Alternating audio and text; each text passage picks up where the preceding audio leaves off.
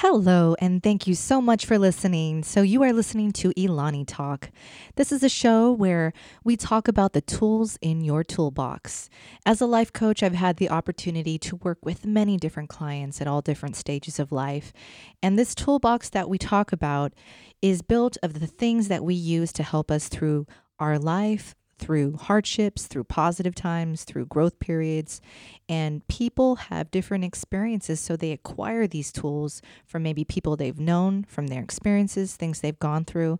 And so I bring on special guests to share the tools in their toolbox. And today I'm so excited because I have a special guest here with us today. And he is somebody that's actually known me for a very long time personally. We met, I believe, in middle school. So I am so excited to announce our special guest today, Austin Tam. Good Hi, evening. Austin. Thank you. So you have changed so much since I've known you, and now you are doing amazing things. So tell us a little bit, like, what is your title? What do you do now, Austin? Thank you for asking me. I'm happy to be here. I've been a community organizer and a disability rights activist for about maybe 7 years. And also, it started with me coming to terms with my ADHD and cognitive disorder, quote unquote, different abilities. And it inspired me to work with different people with different abilities, and also be a community organizer around the community when it comes to immigration, affordable housing, and just anything that involves social justice. And that's what helped me to overcome much of my obstacles throughout my life, and helped me to overcome them. And also, definitely, it was the village that helped me get through the dark periods. Wow. You know what? That is so amazing. That is so much that you're doing and very truly inspiring because so what I'm hearing from you is that, through most of your life, you didn't necessarily come to terms with, the ADHD or your cognitive disability. So at some point when you had been sort of given this label, then you had your reaction to it, right? Yeah, correct. Okay. And also, it was hard because in life, I think I just wanted to be quote unquote normal, whatever normal means. I mean, and just being a young kid, teenager, and I didn't want to deal with disabilities. But I was encouraged later on because I was talking about like the whole thing about myself not being happy who I was, my self-esteem issues. And then my community, even my pastor, Michael Yoshi, helped me to connect the two. And, I was finally diagnosed with ADHD cognitive disorder in actually a few days short of my birthday in 2009. Right. So when I turned 30. Okay. Wow. To actually make it into, because I was really hesitant, because I was like, I was taking medication. I was like, no, these doctors don't know what they're doing. And actually, I was encouraged to actually to have a new beginning. Right. Like, I'm turning 30, and then I should, that would be like, the timing would just be right to kind of like have a new Perspective. myself, Right. So, and that's very brave of you because, so you're 29 years old and you lived your whole life. I mean, that's a good amount of time that a person has lived, 29 years on the earth. And like you said, you just wanted to kind of go about life and be as quote unquote normal as you could, but knowing that maybe there was something that was a little different that you felt. And so with the encouragement of your village and your community, you were like, okay, I want to be open enough to see, after I get tested, is there something here for you to have a new start, a new perspective, and figure out how you can, embrace what it is after you find out, And so when you got to that point where you're, like you said, it was right before you turned 30. How were you feeling at that time? Was that like a time that was you remember feeling really positive and strong? Was the encouragement to go because you were going through a hard time, or was it because you were going through a good time at I that think I point? was scared and I was very hesitant. I was like, oh, I'm gonna like, I feel like I'm dying, or like a new, it was almost like a new, like something that, like a new Austin, right? Mm-hmm. And it's like, I remember like a few days before, I'm like, oh man, I'm scared, this and that, because it's gonna change me and who I am. Mm-hmm. And then I was very hesitant, but then actually I think it helped me to be more happier with myself, because I said I was actually doing it for everyone else, because I was like, you don't like the person I am, so it would help me change. But then Yeah. I get very excited. Mm-hmm. And actually it's interesting because um I'm starting this Making the Invisible Visible campaign. Right. I mean, and I was elected to be like, what do you call that? A delegate for the California Democratic State Convention That is on the amazing. disability rights platform to make the invisible visible. And also, I'm trying to I'm trying to fight for more representation, Mm-hmm. because especially like when I look in politics, there's only like about two that have a disability, and then Or that are actually like presenting it as yeah, such, presenting. like and using that as a part of their Yeah, platform. actually, they don't really say they have a disability. It's Mm-hmm. just because one was an Iraq veteran and the other one is in a wheelchair. But it's interesting now because I'm really I want to try to change how the media portrays it too. Mm-hmm. Because the Peanut Butter Falcon, I saw the movie, Mm-hmm. and it's interesting because the movie studios were actually offering the director more money if they would play a non-disabled role, and the director actually refused to take up that offer and said, "No, I'm not going to take that offer, and I'm going to look for someone with a disability to play the role of the Mm-hmm. Down syndrome young man in the movie." Mm. And actually, right now, I want to fight for more representation, because it's kind of like disabilities are not always obvious. There's like different forms, Right. physical, invisible. Like mine is invisible, so like it was easier for me to ignore it for like that whole 29 years. Right. And some people, I told friends about it, and they're like, "Oh, if you told me then, I would have been more like, I would have been nicer to you." I was like, "Well, at the time, I think we were not mature either, so Right. we. And actually, I went to a Christian camp and actually had a workshop. I did a workshop Mm-hmm. on it, on my disability. There's about 20 people in there, and it was crazy because actually that was in 2006. So I was, let's see, 26. I was 25, and I wasn't really. I was in the beginning of coming to terms with it. Mm. But in 2009, it helped.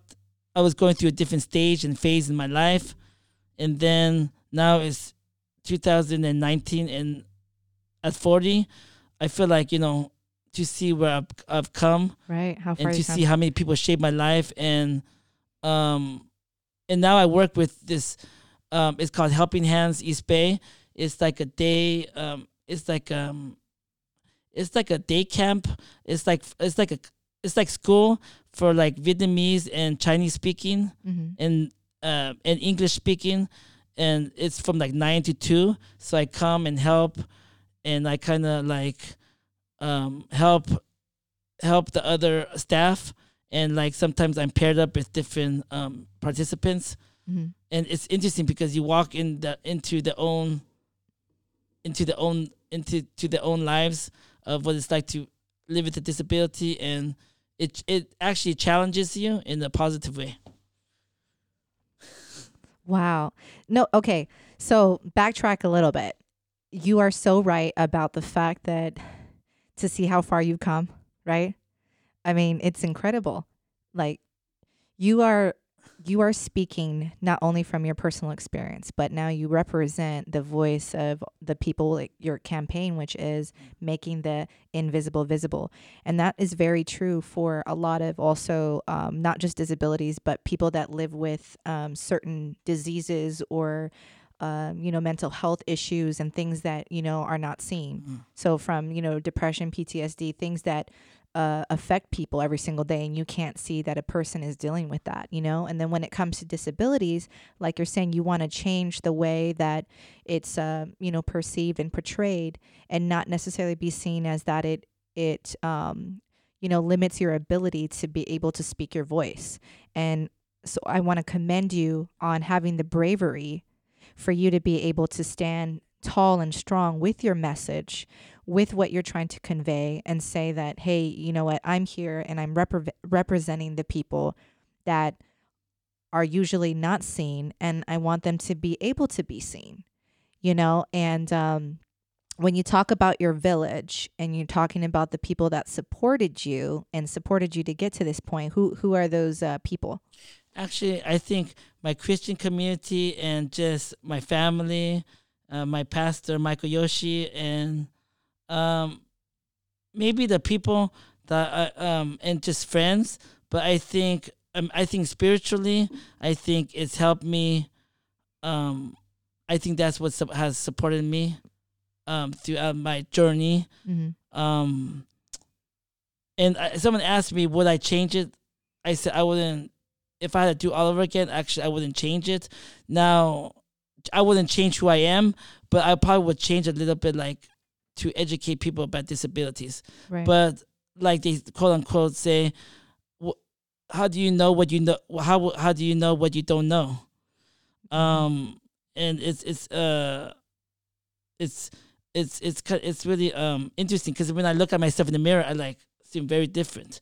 Like a lot of people like, oh, it's not like you. It's not like you're a broken person. It's just that you're like going through stuff and going through different phases. But it took a long time. It took me from 14 to probably 20, maybe to 30. But then, you continue to evolve over time, and you mature over time. That's true. Yeah. Okay, but so when you did find out, when they actually told you, okay, hey, you actually have, ADHD and the cognitive disability, did you do anything to sort of like, did you change anything? Did you seek some sort of treatment or anything like that? Or was it just like a label? I had to take medication. So the medication was the one that I was very resistant towards. Mm-hmm. And let me see this. And actually, it's interesting because the label, because we thought. I mean, obviously, I've had disability all my life, but they thought I might have autism and quote unquote like mild retardation. But then I told the doctor, I don't like that term. That term, unfortunately, was used in the 60s and the 50s and back then. But then, kind of like they thought I had autism. Mm-hmm. Because I'm not too good with eye contact.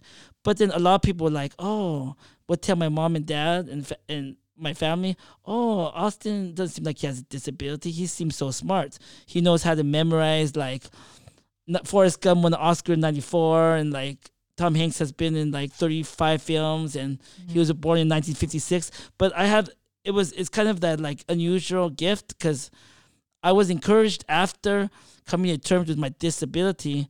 I was encouraged by my minister and others to embrace my own gifts, right? Because we all have gifts, mm-hmm.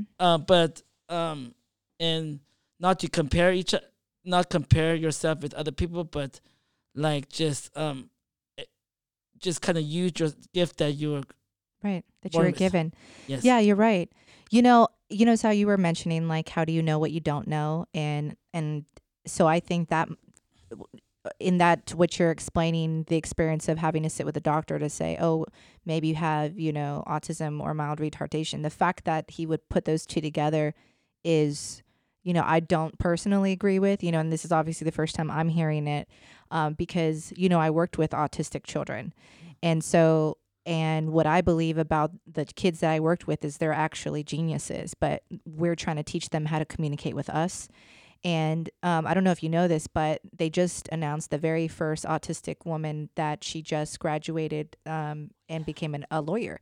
And so autism is in nowhere shape form connected to being retarded, Yeah. or lacking a level of intelligence or, brain capacity. If anything, I personally see and believe that those with autism have more. It's just that we as the regular people have not yet figured out how to unlock that, because a lot of, the autistic children and then grow up, some of them become nonverbal, but they are very intelligent.